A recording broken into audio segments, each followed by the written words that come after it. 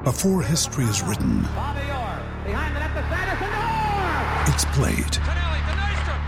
Before it's frozen in time, it's fought one shift at a time. Before it's etched in silver, it's carved in ice. What happens next will last forever. The Stanley Cup Final on ABC and ESPN Plus begins Saturday. Now's the time to save 30% on wedding jewelry, only on BlueNile.com. Make sure your wedding ring is the one, with your pick of diamond and lab-grown diamond bands, all hand-finished and graded for excellence. Or surprise her with something blue she'll love for life, like a stunning pair of sapphire earrings. Blue Nile's jewelry experts are available 24/7 to help, from fit questions to style advice. Right now, get up to 30% off at BlueNile.com. BlueNile.com. Judy was boring. Hello. Then Judy discovered ChumbaCasino.com. It's my little escape. Now Judy's the life of the party. Oh, baby, mama's bringing home the bacon. Whoa, take it easy, Judy. The Chumba life is for everybody. So go to ChumbaCasino.com and play over 100 casino-style games. Join today and play for free for your chance to redeem some serious prizes. ChumbaCasino.com. No purchase necessary. Void where prohibited by law. 18 plus terms and conditions apply. See website for details. The Spurs Show is backed for the season by Ladbrokes.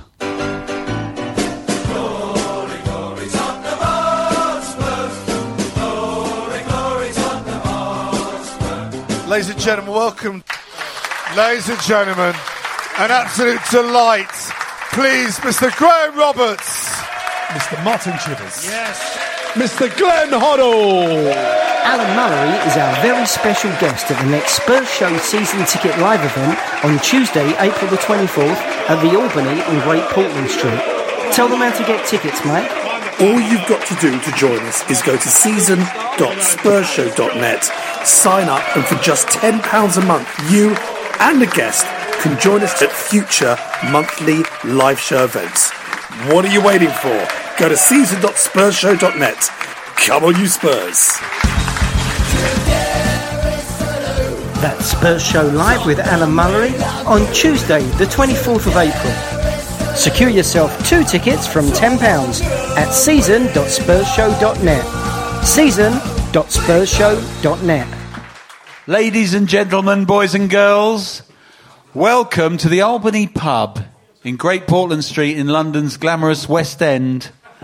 To another, don't laugh, to another Spurs show, but a very special Spurs show, a live Spurs show. My name's Theo Delaney.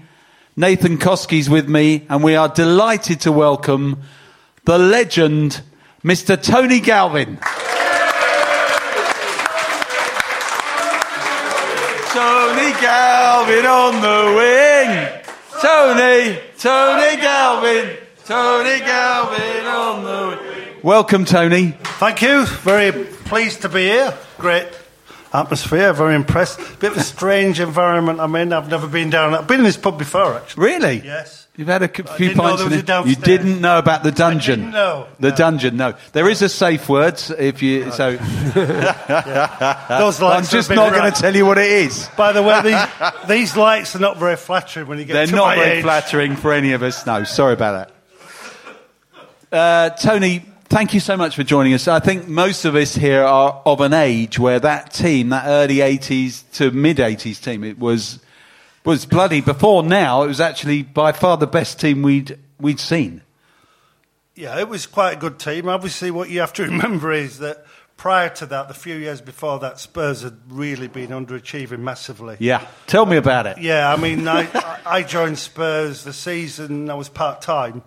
I've just been speaking to Willie there about I joined part-time the season they were in the second division. And growing up, Tottenham were one of the greatest teams. You know, I grew up in the 60s, and Jimmy Greaves was my favourite player. So to see Spurs getting relegated and then to join Spurs that season was all a bit weird. And I watched some of the games that season. I mean, clearly we were a very good team. And fortunately, we just sneaked into the first division. So it was all very odd that season. And I think it took a year or two when they got promoted to sort a decent team out. So how does that happen where you get employed part-time? You got plucked from non-league, right? Yeah, what happened, I was trained to be a teacher. And so Tottenham came and watched me, Bill Nicholson, the great Bill Nicholson, came to watch me in a game. I was playing a place called Buxton in the wilds of Derbyshire on a December night, miserable night. Didn't think Bill would turn up. But you'd heard he might be coming? No, I'd heard somebody was coming from Tottenham. Okay, you didn't know Two who different it was. things. Okay, sure, yeah. I didn't know it was Bill Nicholson. Wow, yeah. I was told a Tottenham scout was going to come that night to watch me, and I thought, well, the night was awful.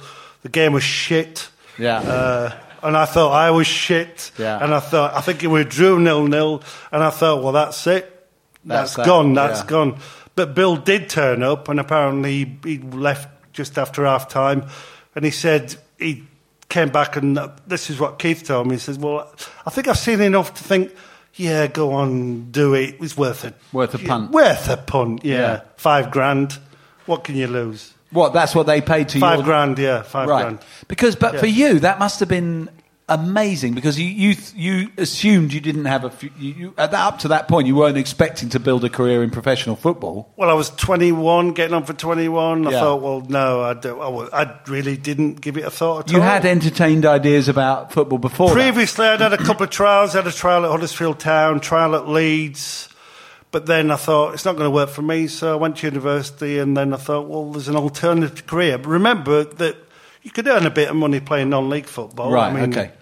Obviously nothing like they earn now. No. But I'll be on about £10 a week playing for Gould Town at the time. Can I just ask? Big time. Coming from Gould Town, I mean, you can't even imagine that anything like that happening now, and that happened with Graham Roberts and yourself.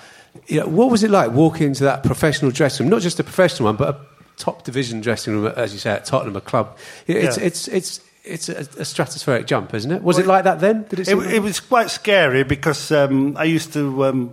we weren't allowed to change these first team and second team. Right. We weren't allowed to change in the first team dressing room. Okay. So I walked in the second team dressing room, but they were Jack the lads, weren't there? There was Maxi Miller, and Gary Brooke, Mark Falco, and they were all like, take the piss. Oh, look at this idiot from the north with his silly scarf from the university. They took the piss out of me, and it was quite character building. Yeah. Basically, I didn't give a fuck what they said to me. I didn't care. I didn't bother at all.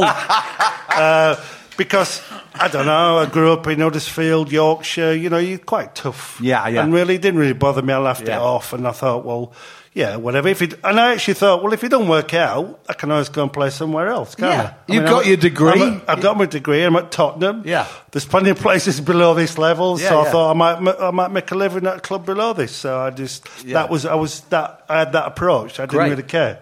And it took you a little while to get in the first team, right? It certainly did. It was tough. We had a really good reserve team, very strong reserve team, and we won the combination, I think, 2 years running. And it was very hard because obviously you were all fighting who's the one who's going to push on to the first team. There was several players. Obviously, Maxi did play, Paul Miller, Mark Falco, Gary Brooke, he played. Some of you might remember Stuart Bevan, who played. We were all vying. Mickey Hazard was just behind me, he was quite young. So we're all vying to get into that first team squad. Yeah, I mean, I remember, I don't know about anyone else here, but I remember all of those names. I remember them all as sort of squad players that weren't in the team. No. You didn't know until you saw them and they finally did get in the team whether they're any good or not. But nearly all of the ones... Yeah, I mean, some of those... I mean, obviously, some of them I mentioned were outstanding players. I mean, Mickey Hazard, for example, who was a young lad, and he wasn't always playing the reserve team because he was in the youth team. Mark Falco, exactly the same, didn't always play in the reserve team. He was playing in the youth team. I mean, obviously, those turned out to be outstanding players. Mickey, for example, was one of the best players I've ever played with. Totally gifted. Totally underachieved at Tottenham. And even he's the first to admit that. It was a bit overawed by Glenn and Ozzy, basically. Yeah. Because, I mean, he was gifted. In any other club, he wouldn't have had two of the world's greatest midfielders. It was at the wrong club. Yeah. It was at the wrong club the wrong club at the right time, wrong club at the wrong time. Something like that. Yeah, it was very unfortunate for Mickey. He would have excelled at most other clubs at the time. Yeah. So who did you have to get past in your position? Okay, well, when I first went there, Peter Taylor was playing in the sort of position I was playing. I mean, I initially went there as a right winger, right midfield. But one thing I could always do, I could kick with both feet. I was two-footed. So Peter Taylor actually then had a bad injury. I got a few games in. I played up front. I played on the right. My debut was playing wide on the right. We lost to Man City. It was an absolute disaster, 3-0. We got absolutely hammered. We should have lost about 8-0. Peter Barnes had a blinder. If anybody was there, he had an absolute blinder. Yeah. He ran Don McAllister. Don McAllister had an absolute. Ruined it was one of those Don really. McAllister. It was not one of his better days, and we got hammered. And that was my debut. And Keith said to me on the Monday morning after the game, he said, Keith being Keith, man, a few words. I think. Yeah, we sort of, maybe you'll play in the reserves this week and we might have a look at it and if we'll give it a few weeks, shall we? And basically say, fuck off, you're not playing. Give it a couple of months. But I sort of said, yeah, I probably agree with you. I suppose you and him spoke the same language, right? Yeah, I sort of understood Keith. Yeah. Man a few. Bill was very similar. Yeah, man a which few is words. interesting, isn't it? And most of those words were what we would call negative. But being from Yorkshire, that's the way they were. You understood that. You understood it, yeah. And if somebody gave you a bit of praise, then you think, well, Bill said something nice, do you think, God, I feel a bit uneasy now, don't do that. Keith's saying. This is a recurring, because we interviewed so many people over the year, and that's a recurring theme about Bill. He'd say something positive and you'd have to almost do like a double take. Right. What? But then he'd follow it up with something else. When you have a long conversation with Steve Perryman, who obviously, played at the club and broke every record going. Steve always said that he had absolute total respect for Bill, but he said when he looks back on his career, he just wishes Bill could have said a few nicer things to him. And he said going in and getting a £10 raise at the end of the season from Bill was like torture. And he used to get kicked out the arse and say, Bill used to basically say, thank you fucking lucky stars you're still here next season. Yeah. And that's what it was. And it was like that mentality. Harsh. Very harsh world. I mean, things like that now. There's that Cliff Jones story where he patted him on the back. Pat on the back. We know says, that. I can't believe you patted me on the back. But just remember, a pat on the back's inches away from a kick up the arse. That's very true. Yeah. But so, of course, eventually, by the time you got into the team as a fixture, Bill was long gone, hadn't he? Bill was long gone, but he was chief scout. Yeah. He was he was Keith's right-hand man in terms of views. Remember in those days, it was quite streamlined. There was Keith, manager, and there's Bill, the person who used to look at all the players. Right. And there were other scouts, obviously, but Bill was the number one. Yeah. Having a manager like Bill Nicholson, alongside you must have been great, but at the same time, over your shoulder, it must have been, I suppose, it must have been tough for Keith, or was it something you welcomed? Yeah, it probably was tough for Keith. Found it quite difficult, I guess, sometimes. But ultimately, I think he trusted Bill's judgment. Yeah. I mean, remember, I guess he would. Bill picked Graham Roberts. Yeah, right.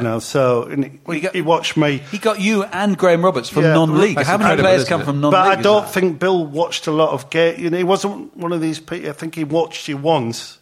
And he knew. He watched Graham, as far as I know, maybe once or twice. Yeah, he just knew. And he just sensed that there's something. And maybe Keith would say, well, that's Bill, good enough for me, yeah. What you saying, yes or no? And he'd say yes. Oh, he'd say no, clearly, about sometimes. Yeah. And I think deep down, Keith respected Bill's opinion. And there might have been, I guess there was some friction between them because of who he was and what he'd achieved at the club. Yeah. So when you got in the team and you felt like you were actually in the team, that would have been what, 81?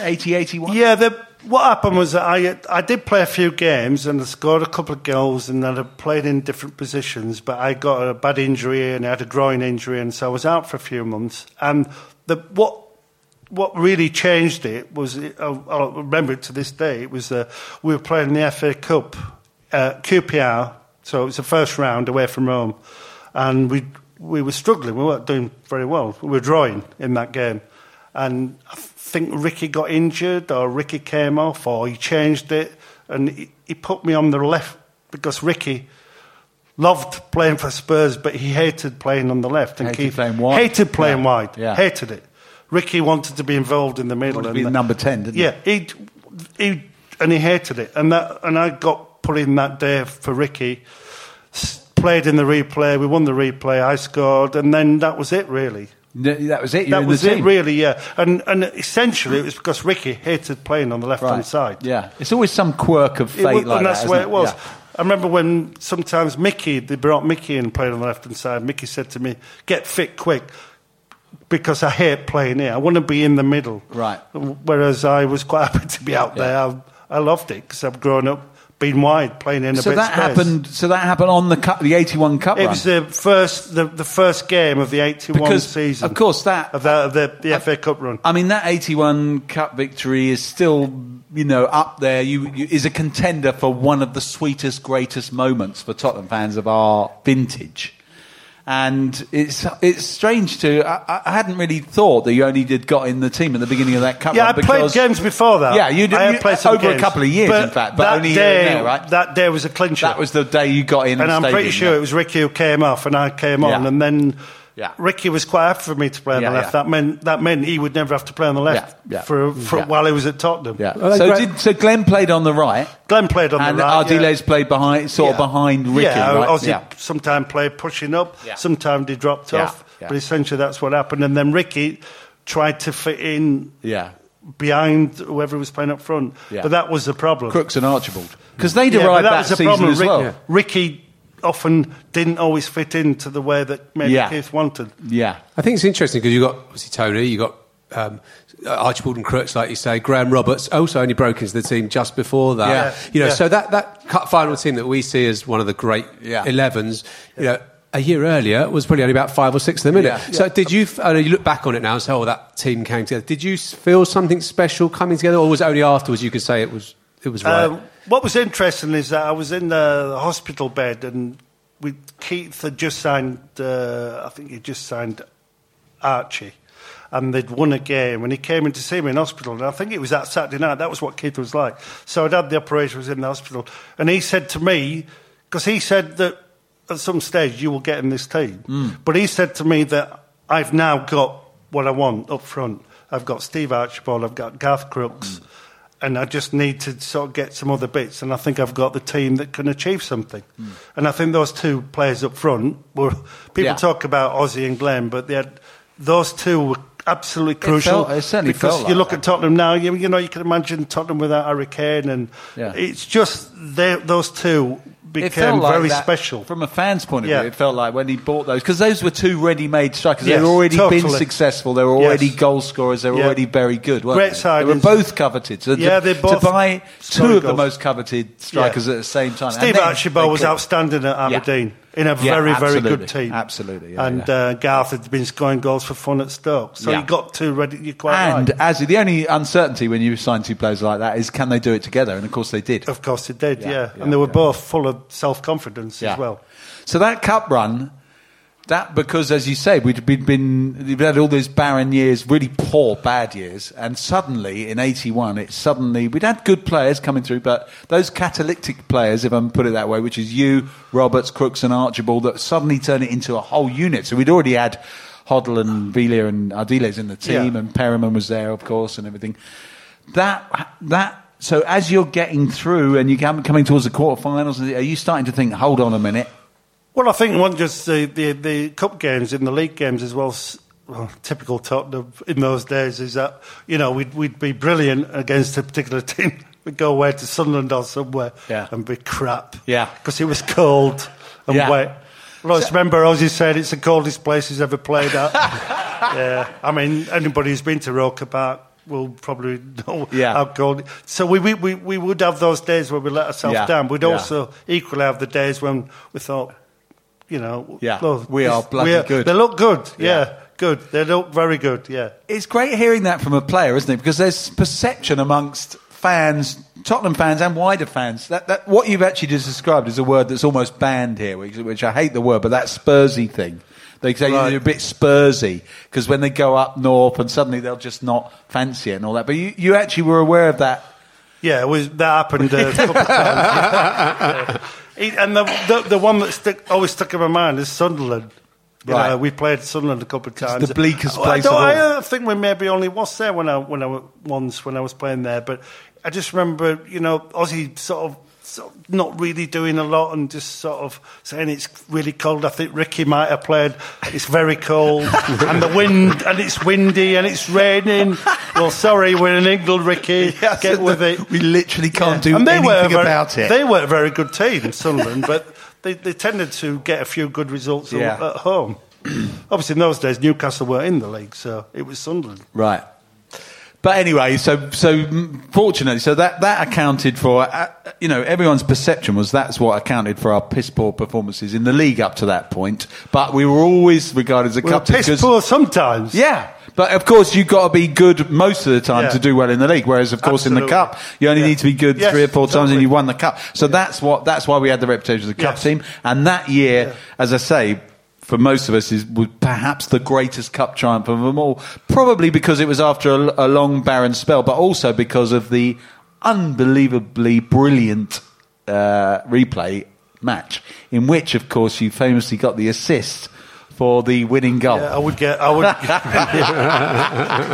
you're quite right. It would. These days, the modern days, it would count. That was an assist. 2 points in the fantasy league. Is that what it is? Yeah, I think so. Yeah. I mean, the replay was a memorable day. We were arguably a bit fortunate in the first game. We didn't maybe play as well. I think the pressure got to us in the first game. I think there was a lot of pressure on Spurs in that FA Cup final, which obviously some of you might not remember, but Spurs hadn't really done a lot for quite a few years. Yeah, and when they got to the final and there was an expectation, it was Man City, it wasn't Liverpool, it wasn't Man United. Expected to win. Yeah, and I think that pressure got to the players a little bit in the first game, and for some reason the players were freed up in the second game. Maybe Keith picking Ricky after what he'd not done very well in the first game. Everybody just felt a bit freed up. I mean, they played well, Man City. It was a great final. Yeah, it was a great. It was an amazing. It was a really good final. Yeah. They scored a really, really good goal. Absolute great. What Steve McKenzie's goal was unbelievable. It was a great final. It was a classic. With one of the greatest goals you'll ever see on a football field. Yeah, absolutely. I mean, I watched it earlier. That's why I was just to double check about the assist. Nothing to do with me, obviously. Yeah. Well, I mean, it wasn't nothing to do with, but what a great goal. So then you're thinking, so you've won the cup. I mean, that dressing room. What was that dressing room like generally? Because we've talked to Glenn and Mabbott and Gary Mabbott and people like that. Mabbott came later. Sorry, he wasn't in that team. But that early '80s team. One of the things I don't know why it always stuck in my mind when we spoke to Glenn and Gary Mabbott was that they said, "Oh, it's a great bunch of lads. We're all still mates now." That's what Maxie Miller said as well. Where everyone's stuck together. Oh, he would do, Maxie. Yeah. Yeah, but what he. But one thing that get dogs abuse from him every time we see him. But Gary Mabbott and Glenn said something about Steve Archibald came up and they went, Steve didn't, he wasn't there at that time. And I said, what do you mean Steve Archibald wasn't there? He said, oh yeah, Steve, he didn't like to mix with the lads at all. He just was never that interested in hanging out. He was a good lad, great player. He didn't ever want to... Yeah, Steve was just a bit of an individual. Yeah. He was a personality. Again, I don't know what it was because of my background coming up. No, I didn't really bother about all that. You didn't find that particularly remarkable or care. Noticeable? I've had rows with Steve Archibald, rows with Garth. Really? Used to go into plenty of rows, about various things. Were they mostly about what had happened on the pitch? Yeah, they were football things. You should have pulled it back. Yeah, they said, this and that. But I didn't really care. I mean, that's just the way it is. Any fisticuffs? Not quite fisticuffs. I've seen fisticuffs with Garth, but it wasn't me. It's some other people. Okay. But I don't know. I think there's something special about strikers, and they're quite selfish. And what Garth and Steve Archibald had was a selfishness together. They were looking after each other, and they were quite selfish. Great. And they wanted the ball the way they wanted it. Yeah. They wanted the team to play towards them. Yeah. Which is how they should be, right? If they're good, they're going to be like that, right? And they were very good. Yeah, I mean, absolutely. Steve Archibald was close to world class. He was an absolutely, outstanding. Garth was a great player, but Steve Archibald was outstanding. World class, which explains why he got bought by Barcelona. Right? Yeah. Totally. Can I ask one thing? So obviously you then go from a good team going into a winning team, and obviously we're on the we hope we're on the cusp of that now, turning from a really good team to a winning team. Yeah. And you probably go on to talk about the other trophies that you brought home to the club. What is that change? What makes that leap from a good side to a winning side, and you're relaying that to what you're seeing now? What's the difference? That's a really good question. I think going back to when Keith came to see me in hospital about saying he'd got these two players, and I think essentially it's about getting the right players together and then getting them to play the way you want to play. I think he got his sort of 13, 14 players he wanted. Obviously, the squads are much bigger now, so it was different. And I think he sensed that he could mould these into a strong team. So at the end of it, it's about the players. You get good players. Is that the mentality you talked about the first game? You kind of froze. Is there? We've probably seen Spurs do that over the last few years, and you could argue, has that happened? Who knows? Well, the players themselves have to look around and think when they go on a pitch. I'll give an example, which obviously will be Anfield away from home, thinking that, today we can get a result here. We took a while, but we did get there in the end. Yeah. But what I'm saying is that there's a mentality. As a team, you look around and when you're under pressure, that you are capable of doing something maybe that you haven't done in previous years. And I think that's what a really good team, and maybe that's what they've got now. I think they look around at each other and think, we've got a good team. Yeah. And when we're under pressure, we just sort the pressure up. We know we'll bounce back within the 90 minutes. I always remember Tommy Doherty, someone asking him once, what makes a good manager? And all he said was, without hesitation, good players. That's all he said. That was it. He didn't say any more. It's a bit simplistic, but... but at the end of the day... getting good players is not as easy as it sounds. Yeah. It's quite hard. Yeah. And getting them to play the way you, as a manager, want them to play as well. Getting the players to play, I want you to this, we you to do that. The other thing I notice about footballers, when you talk to them, is they have an extremely good, accurate analysis of how good they are and how good other players are. And they never seem to differ. I never see it here much. They know exactly what kind of player they are. If they're like, I'm a worker, he's a gifted player. It's where you talk about Mickey Hazard or someone like that. Yeah. Footballers absolutely know what kind of players are and how good they are. I would agree with that about honest footballers. Okay, so some of them might kid themselves. The point I'm trying to make is that you listen to, there's a lot of people talking on the radio, there's the airwaves and TV. Honest footballers will always say, "Well, he could do something I couldn't do." Yes, and then they need to be honest about that. Yeah, but not sort of bigging themselves up, saying, actually, I was this, I was that." No, you weren't. You were in the team. Yeah. Remember, it's a team game. 11 players. People do different things. Yeah. But you have to look around and think, "Well, I couldn't do that." Yeah. For example, Glenn, Ozzy, I couldn't do that. I couldn't do what they could do. Yeah. But they couldn't run like I could run. You did something important in a different way, So that's a team. Yeah, absolutely. That's balance. Okay, so we're just going to take a quick break now because I need to do a little ad break.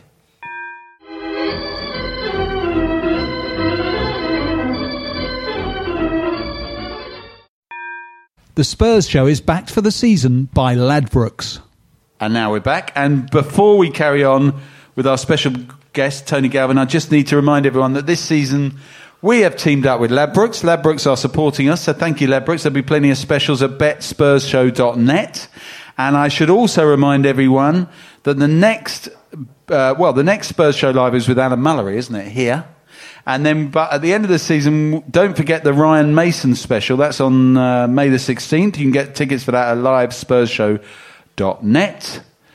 And we recommend the season ticket. You can get a season ticket for these Spurs shows. Most people here have got the season ticket. Am I right? Yes. And I think they'd recommend it. Am I right? Yes. There you go. That gets you into all these shows at special prices and stuff. And while we're doing the housekeeping, just one last thing, and that is that the outro music is from Adam Lightspeed, and you can get it from boysfromthelane.com. Now, Tony, what this whole thing's been building up to is the fight you had with Martin Jol. All right, yeah. I wonder when that was going to come up. Yeah.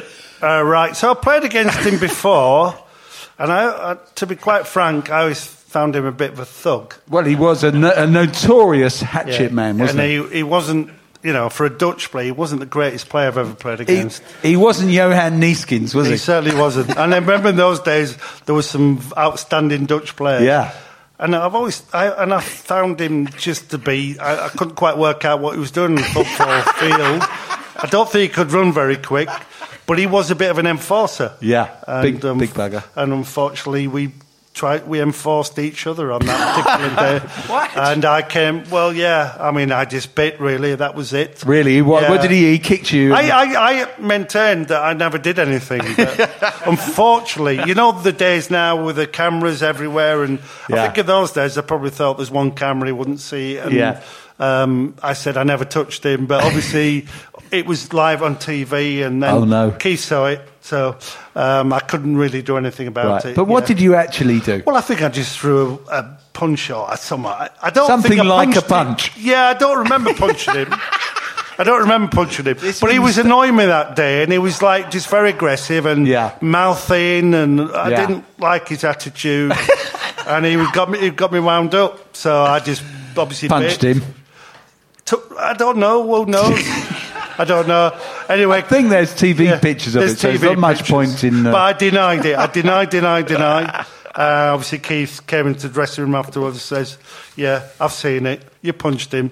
But the funniest thing about it was that I didn't know that... So, and I've told this story quite a few times before. So it was at the bottom of the pitch, the one side, so I had to walk right across the pitch. It's on TV. It was quite embarrassing. I'd never been... First time being sent off for Tottenham. Right. And quite embarrassing. And I didn't know that he'd been sent off. I didn't know. I didn't have a clue. Right. Because he was there, man, fuck off. And then I thought, I'm going. Right, off you go. And then, so I've walked across the pitch, and I've got in the sort of where you walk in, because obviously you're not allowed to go to the dugout. And I've gone down. All of a sudden, I've heard this voice behind me shouting at me, and I thought, "Who the fuck's that?" And then I turned round, it was him. I said, "What the fuck are you doing here?" And he went, "Yeah, me as well. I've been sent off." And I still, to this day, I do not know why he got sent off. Because you punched him, right? Yeah, I don't know why he got sent off. So I think it was provocation, but he didn't kick off again, though. In the tunnel. I was tempted. Yeah. I was tempted. Brilliant. I would have gone. There's no cameras here, mate. No, there were no cameras in those. I was tempted, and it was tempted. Yeah. So, but obviously the dressing rooms were. Maybe there was one steward saying, "You could be careful." So after that, just obviously, it's quite interesting. When did you next meet him? Was it like 20 years later at Tottenham event at White Hart Lane or something? I never met him ever again. You've never met him again? No. So when, like, for example, I've been in a room and seen him. But I was going to say. The interesting thing is that obviously I know Chris very well, and obviously Chris was his number 2. Yeah. So Chris, he was like, he told me about him, what he's like to work with, and he said he's a really nice bloke. Yeah. But I have never had a conversation with him. So even like things like the finale, whether you're both you might there. be in a room, maybe scouring at me, looking at me, and thinking, "Yeah, I got you sent off." So, seriously, I've never had a conversation. I love with that. him. Again, No, that's another never, really never. interesting insight with footballers, because you assume everyone, they always kiss and make up. Not on this. Probably never had an opportunity. I mean, he did a really good job as a manager. Yeah, he did. Yeah, he sort of took it from where it was to that level, and then, then it got taken on to another level. Yeah. So, and Chris had great regard for him. Chris Houghton said he was a really great bloke, down to earth, and a good coach. Yeah. So Chris had a lot of respect for him. So that says a lot. Yeah, but it doesn't mean to say I have to talk to him. So, of course, in '82 we win the cup again. Brilliant, but not such in such spectacular fashion, of course. No, except the team in '82 was a better team than the team in '81 because we'd had that. We'd been playing together for a period of time. Yeah, and added a couple of players as well. And we seriously just had to play too many games in such a short space of time, which was the way. Otherwise, you might have won the quadruple. We wouldn't have won the quadruple. We weren't that good. Okay. But we probably should have done better. You know, we were doing well in the league. The Barcelona game was probably one of the most disappointing games I've ever played in at Tottenham, at the ground, because we got stitched up big time, because they came and played a really odd way that Barcelona played. They played a very negative, very aggressive.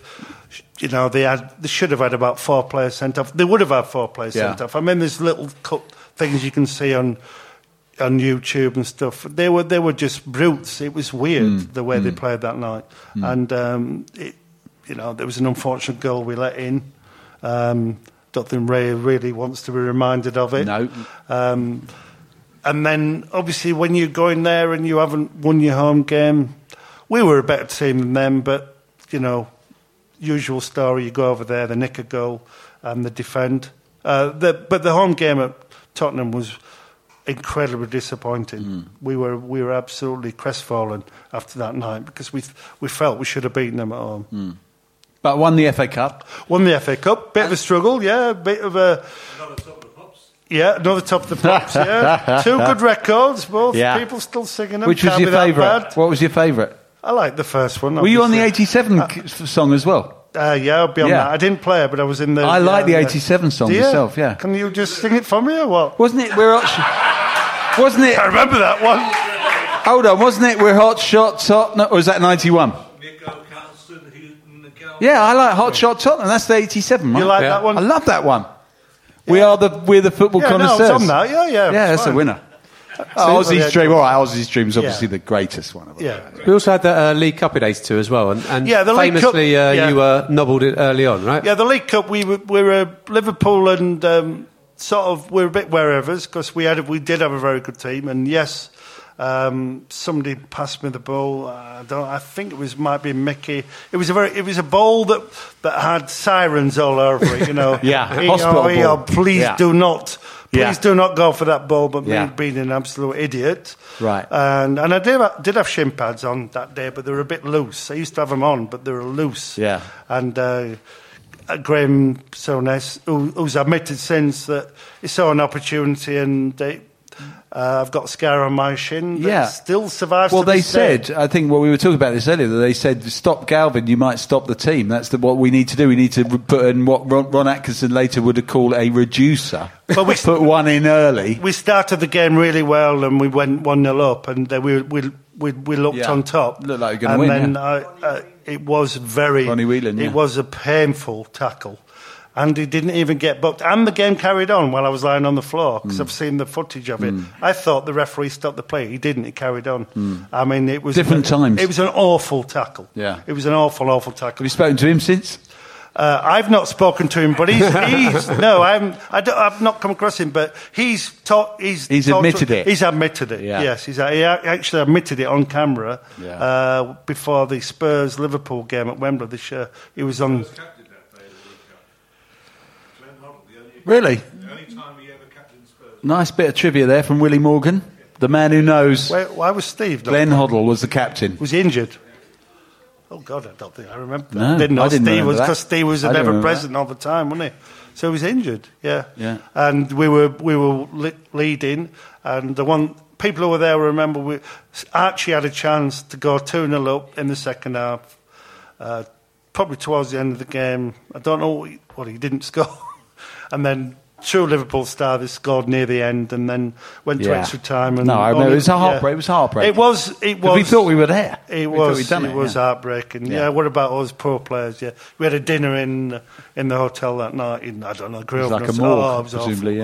Awful. Yeah. Because it was Liverpool. Because Liverpool had this thing over us on the big occasions. They kind of had it over everyone, I suppose, at the time. Didn't they? They were a very good team. Yeah. But that's what made it would have been such a great prize to be that close to turning them over. You almost felt like you might have gone up a level if you turn over Liverpool in a final. Do you want me to go to sleep tonight? Sorry, mate. I do not want to rerun that day. We're going to move on. Yeah. Okay. Good. Move on. Just to try and cheer you up, it says here, between 82 and the 84-85 season, we were a great team. Why didn't we win the league during that time? Okay, it's Mike Lee's question. Right. He's gone now. Yeah. So when Keith left, obviously, the best chance we had of winning the league, actually, well, 82, but we did have a lot of games. Yeah. Small squad. When we played when Keith left, after the UEFA Cup final. That season, we actually didn't really do a lot in the cups. We had a really good run in the league. We were top, I think, at Christmas. But we sort of, usual injuries and, we played Everton at home, and on that big occasion, Everton sort of outpowered us and we lost, and that was the sort of league. That was but that, we were actually quite consistent for 3/4 of the season. Yeah. But, you've Now, been that there, Everton seen game, it, done it, haven't you? That Everton game was so pivotal, wasn't it? It Yeah. reminds me of that the It was home game to Leicester a couple of years ago when we were in a race with them and they came and won at our place. And they didn't even play that well. They got a late goal from a header, from a corner. It was like that sort of thing. They did, yeah. Yes, it was a similar occasion, but we didn't win the league. And at the end of it, you've got to be honest. Oh, dear, sorry. They didn't win the league, but it's really something that you look at the current team and think, well, yes, the current team certainly can win the league. Yeah. And we thought probably around about that time we could win the league. We had the belief. Good but enough. At the end of it, you don't win it. You don't win it. Enough. Yeah. Well, you're not good enough. That's the only are you? proof of it. Yeah. I'm sorry, Yeah. but whatever you say, you're not good fair enough. enough. Yeah. So the UEFA Cup final, though, was the compensation, of course, the 84 win. Yeah. And that cup run was extraordinary, and especially the latter stages, because there's so many players out. So it was actually a triumph over adversity, wasn't it? We had a lot of injuries, and the last two games we played Ajax split, where people look at Eastern European teams now, they shit out. They're awful. I mean, they're just awful. They just got no chance of ever winning anything. But in those days they're pretty good. Ajax Split were and that's the most intimidating stadium I've ever played in ever. I've never played in a stadium like that. Right. I mean, fireworks, firecrackers. It was intimidating. The referees generally in those days were homers. Right. In Europe, generally they were homers. Because they were intimidated. They were intimidated. Yeah. It's an intimidating atmosphere. Yeah. And playing over there was really intimidating. Yeah. We lost 2-1. But then the atmosphere at Spurs in the second leg was unbelievable. Unbelievable. I mean, obviously it was fantastic in the final, but it was incredible in the Mickey Hazard score from a free kick quite early on, and we sort of hung on. Yeah, it was tense, wasn't it? It was very tense. As a fan, I remember it being very tense edgy as you because knowing that they could nick a goal and then you're out. But they were a good team, really outstanding team, and obviously the final. I would say that the away game against Anderlecht was one of the best performances we've ever put up as a team against really top opposition. We didn't win, we should have won, but we were outstanding, played really good football, gave a stupid goal away near the end, and then made the second leg, and they were the better team in the second leg. We were the better team in the first leg. It was a bit one of those games where the away team was the better team, and we were sort of hanging on and Graham got that goal in the return leg.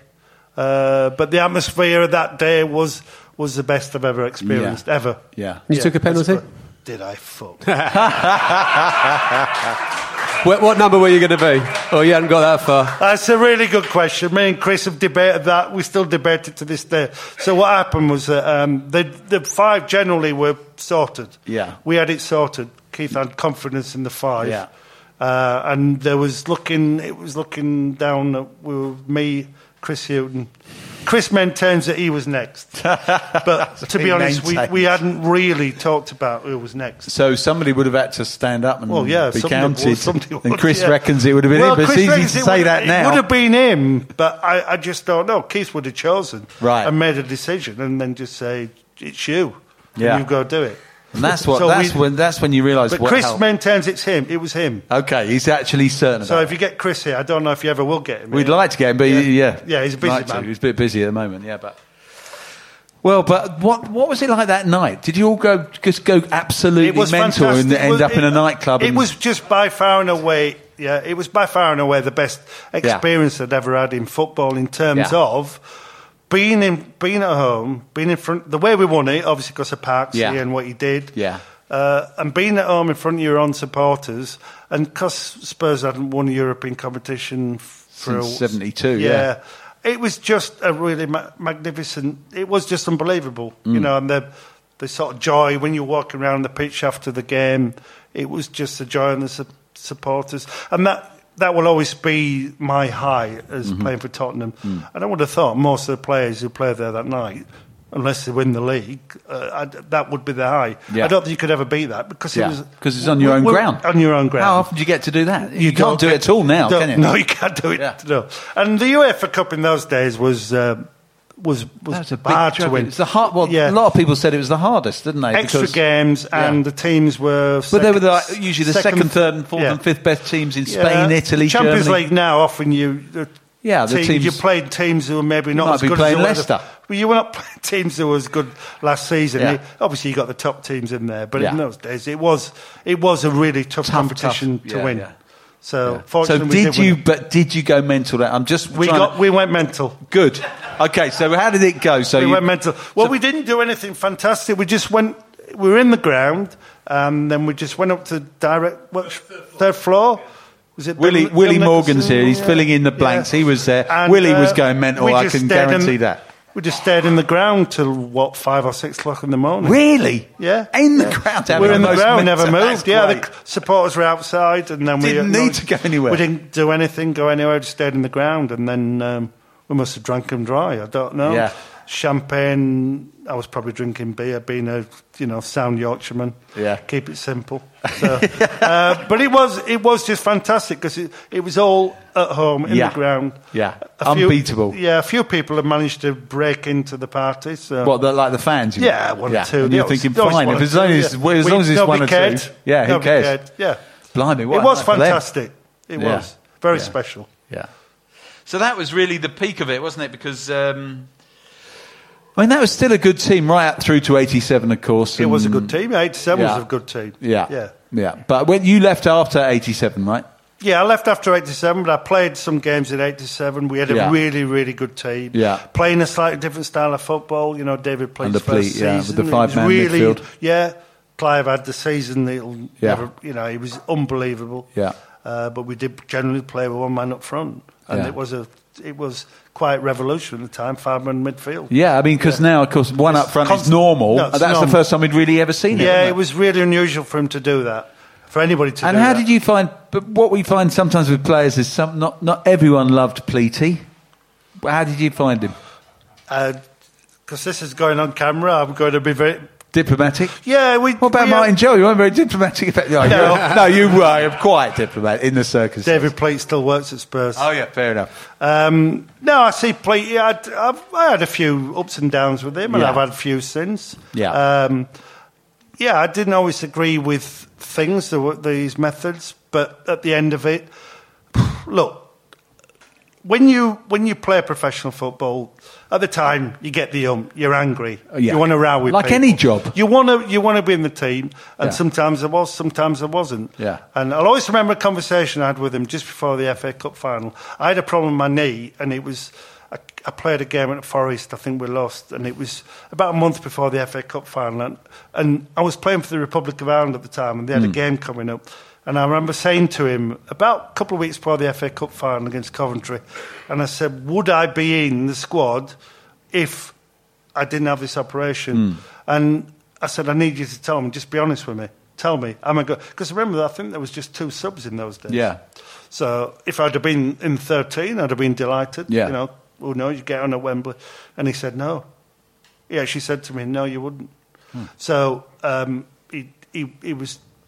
honest enough to tell me that no, you wouldn't. But equally, but then he said, if somebody gets injured, you will. Then you would. Yeah. Anyway, I had the operation, so right. I couldn't play anyway. Right.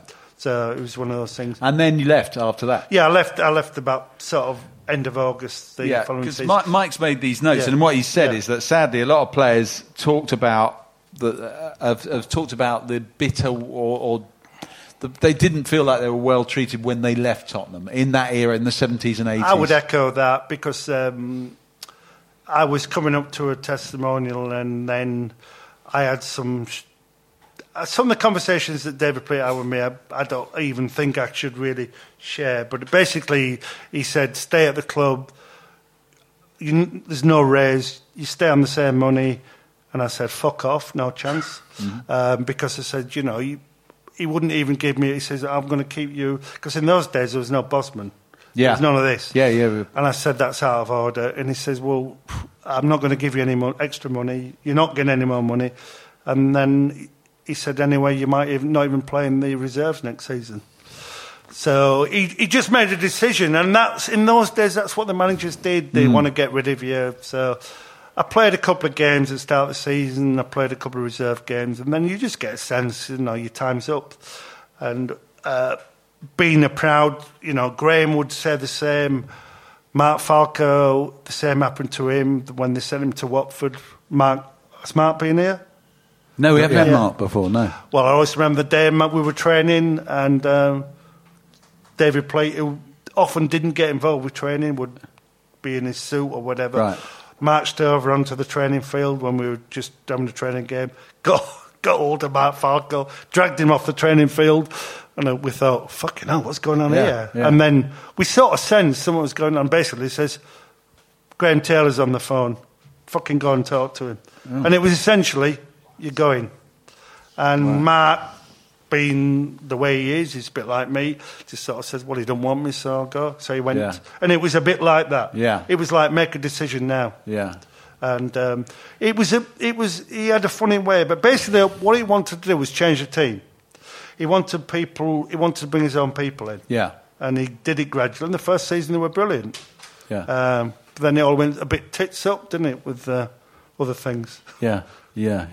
Non-footballing things. Off the field. I shouldn't have said tits up, should I? Apologise for that. Just somewhere near a curb, sort of thing. So it all went a bit tits. So I left, and about a month later, he was history, wasn't he?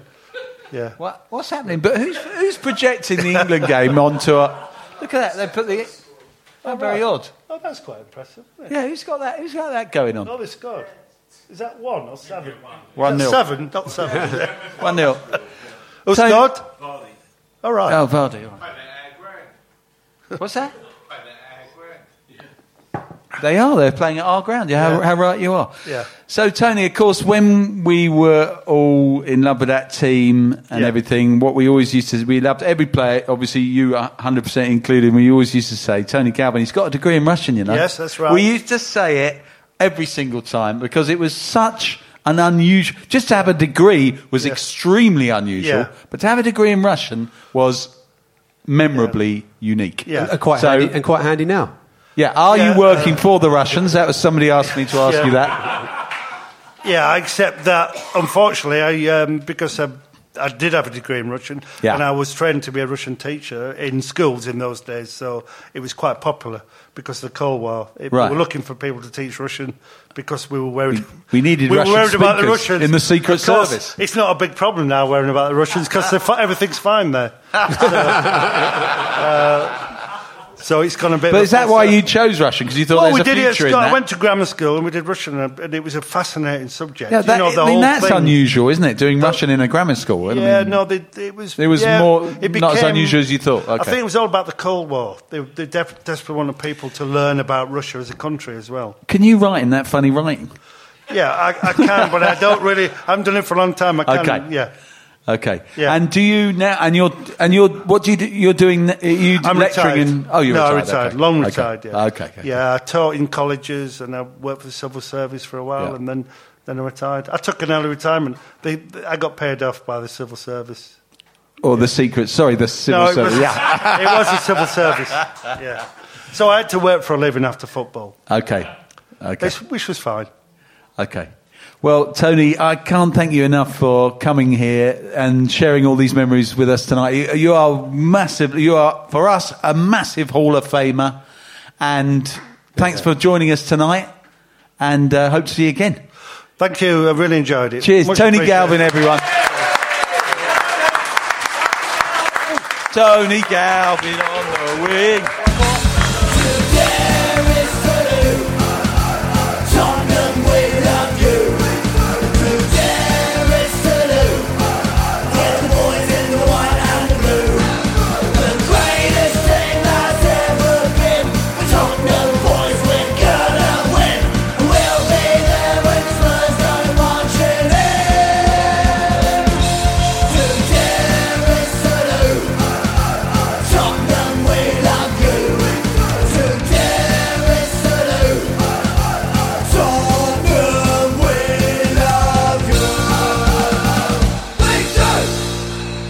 This is a Playback Media production. Get all the associated links for this podcast at spursshow.net. The Spurs Show is backed for the season by Ladbrokes. Ladies and gentlemen, an absolute delight. Please, Mr. Graham Roberts. Mr. Martin Chivers. Yes. Mr. Glenn Hoddle. Alan Mullery is our very special guest at the next Spurs Show season ticket live event on Tuesday, April the 24th at the Albany on Great Portland Street. Tell them how to get tickets, mate. All you've got to do to join us is go to season.spursshow.net, sign up, and for just £10 a month, you and a guest can join us at future monthly live show events. What are you waiting for? Go to season.spursshow.net. Come on, you Spurs. That's Spurs Show Live with Alan Mullery on Tuesday, the 24th of April. Secure yourself 2 tickets from £10 at season.spursshow.net. Season.spursshow.net. Sports Social Podcast Network. Okay, round 2. Name something that's not boring. A laundry? Ooh, a book club. Computer solitaire, huh? Ah, oh, sorry, we were looking for Chumba Casino. That's right, ChumbaCasino.com has over 100 casino-style games. Join today and play for free for your chance to redeem some serious prizes. ChumbaCasino.com. No purchase necessary. Void where prohibited by law. 18+ terms and conditions apply. See website for details.